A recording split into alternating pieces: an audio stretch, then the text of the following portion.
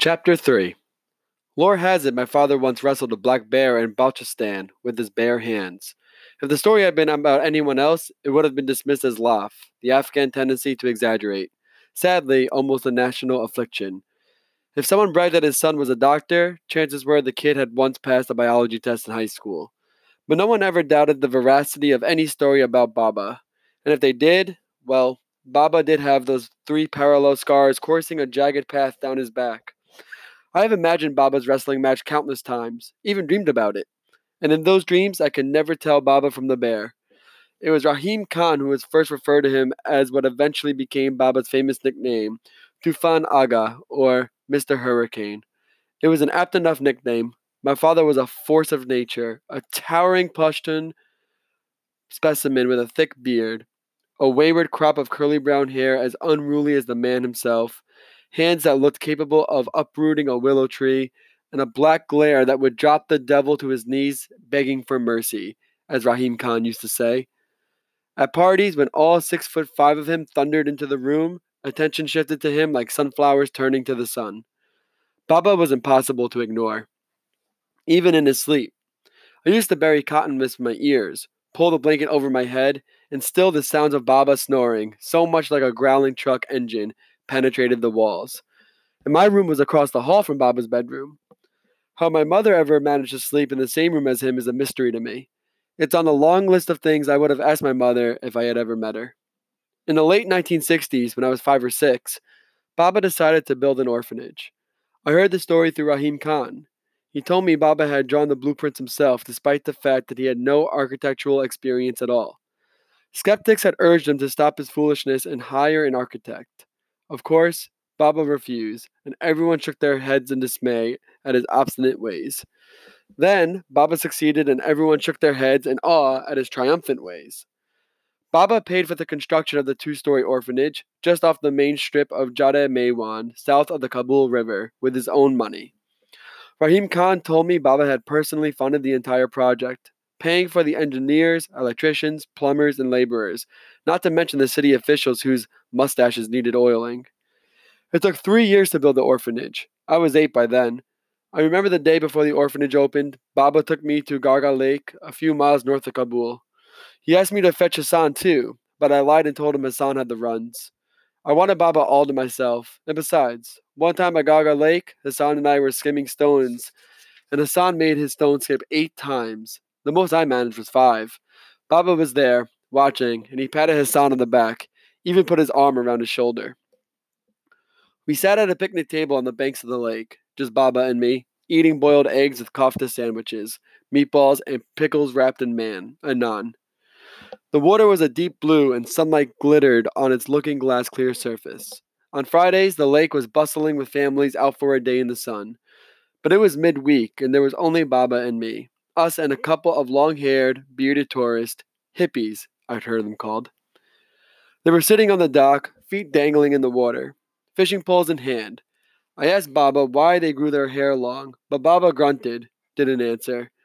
He was preparing his speech for the next day, flipping through a havoc of handwritten pages, making notes here and there with a pencil. I bit into my egg and asked Baba if it was true what a boy in school had told me, that if you ate a piece of eggshell, you'd have to pee it out. Baba grunted again. I took a bite of my sandwich. One of the yellow-haired tourists laughed and slapped the other one on the back. In the distance, across the lake, a truck lumbered around a corner on the hill. Sunlight twinkled in its side view mirror. I think I have Saratin, I said. Cancer. Baba lifted his head from the pages, flapping in the breeze. Told me I could get the soda myself. All I had to do was look in the trunk of the car.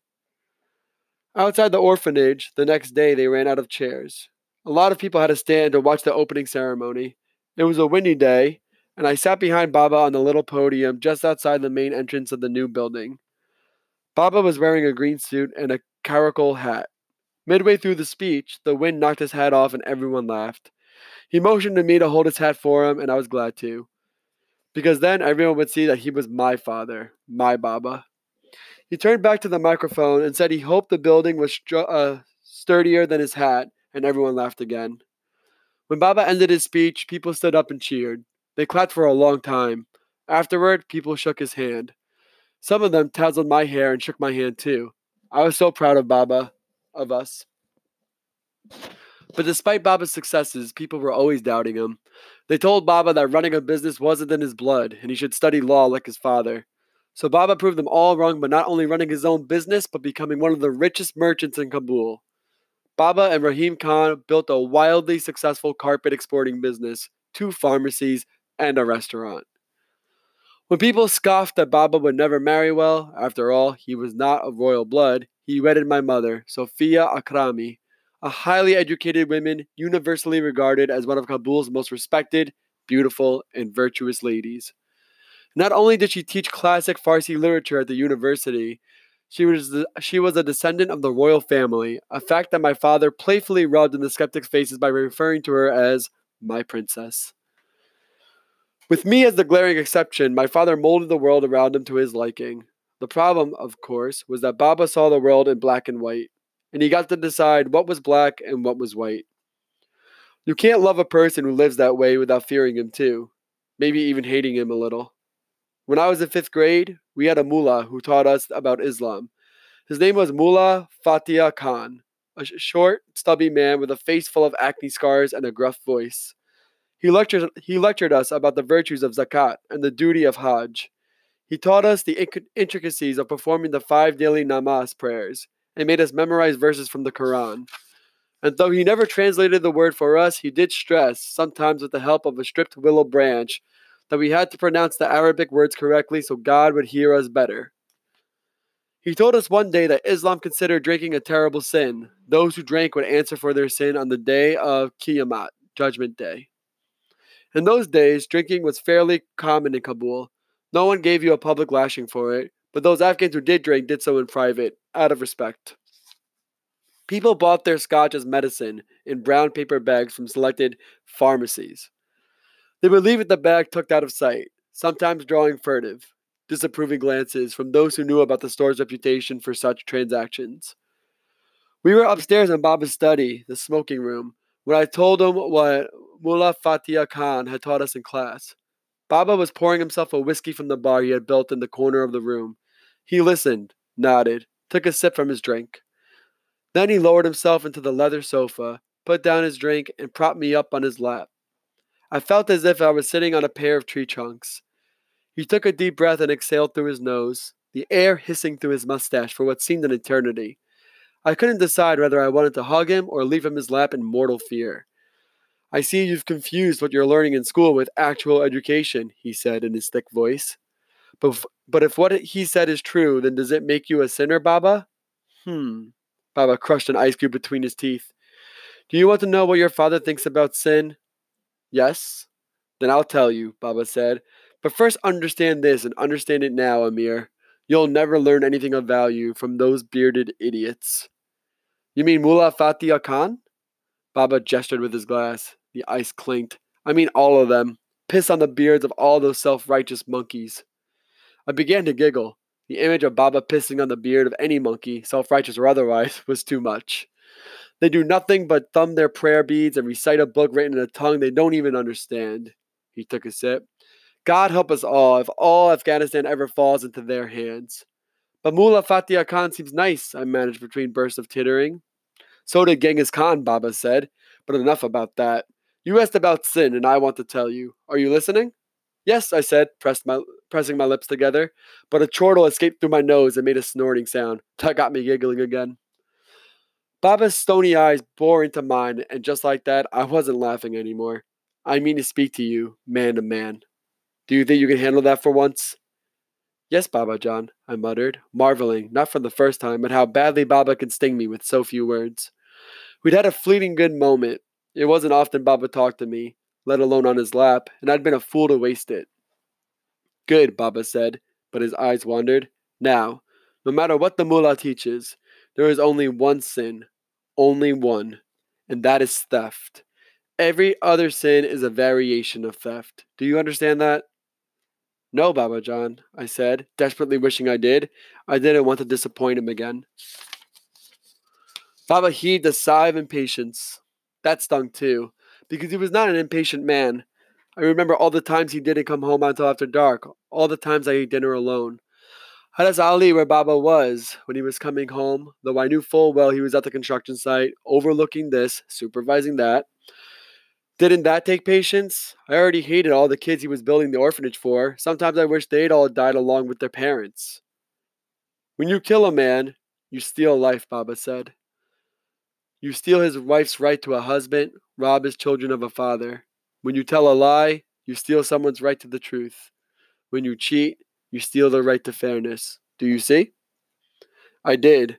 When Baba was 6, a thief walked into my grandfather's house in the middle of the night. My grandfather, a respected judge, confronted him, but the thief stabbed him in the throat, killing him instantly and robbing Baba of a father. The townspeople caught the killer just before noon the next day. He turned out to be a wanderer from the Kanus region. They hanged him from the branch of an oak tree with still 2 hours to go before afternoon prayer. It was Rahim Khan, not Baba, who had told me that story. I was always learning things about Baba from other people. There is no act more wretched than stealing, Amir, Baba said.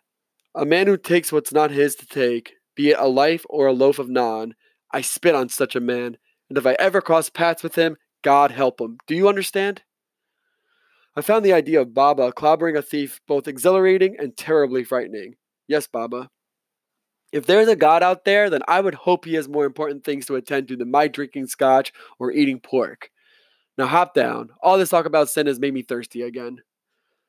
I watched him fill his glass at the bar and wondered how much time would pass before we talked again the way we just had. Because the truth of it was, I always felt like Baba hated me a little. And why not? After all, I had killed his beloved wife, his beautiful princess, hadn't I? The least I could have done was to have the decency to have turned out a little more like him, but I hadn't turned out like him, not at all. In school, we used to play a game called Sharanjangi, or Battle of the Poems. The Farsi teacher moderated it, and it went something like this. You recited a verse from a poem, and your opponent had 60 seconds to reply with a verse that began with the same letter that ended yours. Everyone in my class wanted me on their team because by the time I was 11, I could recite dozens of verses from Kiyan Hafez or Rumi's famous Masnavi. One time, I took on the whole class and won. I told Baba about it later that night, but he just nodded, muttered, "Good." That was how I escaped my father's aloofness in my dead mother's books. That and Hassan, of course. I read everything: Rumi, Hafez, Sadi, Victor Hugo, Jules Verne, Mark Twain, Ian Fleming. When I had finished my mother's books, not the boring history ones, I was never much into those, but the novels, the epics, I started spending my allowance on books. I bought one a week from the bookstore near Cinema Park and stored them in cardboard boxes when I ran out of shelf room. Of course, marrying a poet was one thing, but fathering a son who preferred burying his face in poetry books to hunting, well, that wasn't how Baba had envisioned it, I suppose. Real men didn't read poetry, and God forbid they should ever write it. Real men, real boys play soccer, just as Baba had when he'd been young. Now that was something to be passionate about. In 1970, Baba took a break from the construction of the orphanage and flew to Tehran for a month to watch the World Cup games on television, since at the time Afghanistan didn't have TVs yet. He signed me up for soccer teams to stir the same passion in me, but I was pathetic, a blundering liability to my own team, always in the way of an opportune pass or unwittingly blocking an open lane. I shambled about the field on scraggy legs, squalled for passes that never came my way, and the harder I tried, waving my arms over my head frantically and screeching, I'm open! I'm open!" the more I went ignored. But Baba wouldn't give up. When it became abundantly clear that I hadn't inherited a shred of his athletic talent, he settled for trying to turn me into a passionate spectator. Certainly, I could manage that, couldn't I? I faked interest for as long as possible. I treated with him when Kabul's team scored against Kandahar and yelped insults at the referee when he called a penalty against our team. But Baba sensed my lack of genuine interest and resigned himself to the bleak fact that his son was never going to either play or watch soccer. I remember one time Baba took me to the yearly Baskashi tournament that took place on the first day of spring, New Year's Day. Baskashi was, and still is, Afghanistan's national passion.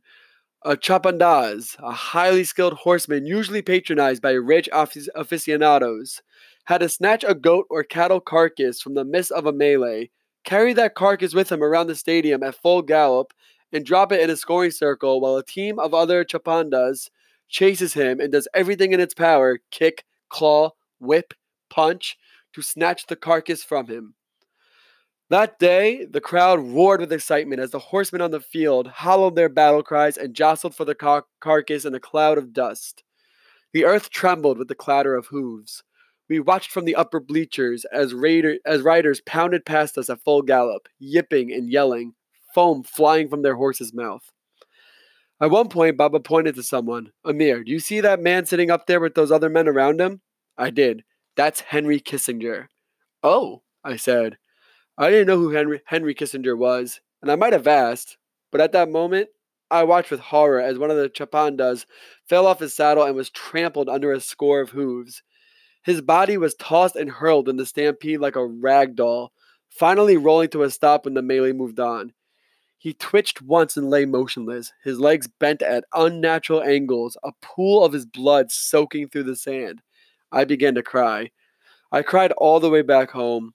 I remember how Baba's hands clenched around the steering wheel, clenched and unclenched. Mostly, I will never forget Baba's valiant efforts to conceal the disgusted look on his face as he drove in silence. Later that night, I was passing by my father's study when I overheard him speaking to Rahim Khan. I pressed my ear to the closed door. Grateful that he's healthy, Rahim Khan was saying. I know, but he's always buried in those books or shuffling around the house like he's lost in some dream. And I wasn't like that, Baba sounded frustrated, almost angry.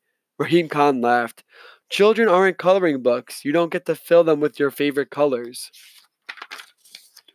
I'm telling you, Baba said, I wasn't like that at all, and neither were any of the kids I grew up with. You know, sometimes you are the most self-centered man I know, Rahim Khan said. He was the only person I knew who could get away with saying something like that to Baba. It has nothing to do with that. Nay? Nay. Then what? I heard the leather of Baba's seat creaking as he shifted on it. I closed my eyes, pressed my ear even harder against the door, wanting to hear, not wanting to hear. Sometimes I look out this window and I see him playing on the street with the neighborhood boys. I see how they push him around, take his toys from him, give him a shove here, a whack there. And you know, he never fights back. Never. He just drops his head and... So he's not violent, Rahim Khan said. That's not what I mean, Rahim, and you know it, Baba shot back. There is something missing in that boy. Yes, a mean streak. Self-defense has nothing to do with meanness. You know what always happens when the neighborhood boys tease him? Hassan steps in and fends them off. I've seen it with my own eyes. And when they come home, I say to him, how did Hassan get that scrape on his face? And he says, he fell down. I'm telling you, Rahim, there is something missing in that boy. You just need to let him find his way, Rahim Khan said. And where is he headed, Baba said. A boy who won't stand up for himself becomes a man who can't stand up to anything. As usual, you're oversimplifying. I don't think so. You're angry because you're afraid he'll never take over the business for you. Now who's oversimplifying, Baba said. Look, I know there's a fondness between you and him, and I'm happy about that. Envious, but happy. I mean that. He needs someone who understands him, because God knows I don't. But something about Amir troubles me in a way that I can't express. It's like I could see him searching, reaching for the right words. He lowered his voice, but I heard him anyway. If I hadn't seen the doctor pull him out of my wife with my own eyes, I'd never believe he's my son. The next morning, as he was preparing breakfast, Hassan asked if something was bothering me. I snapped at him, told him to mind his own business. Rahim Khan had been wrong about the mean streak thing.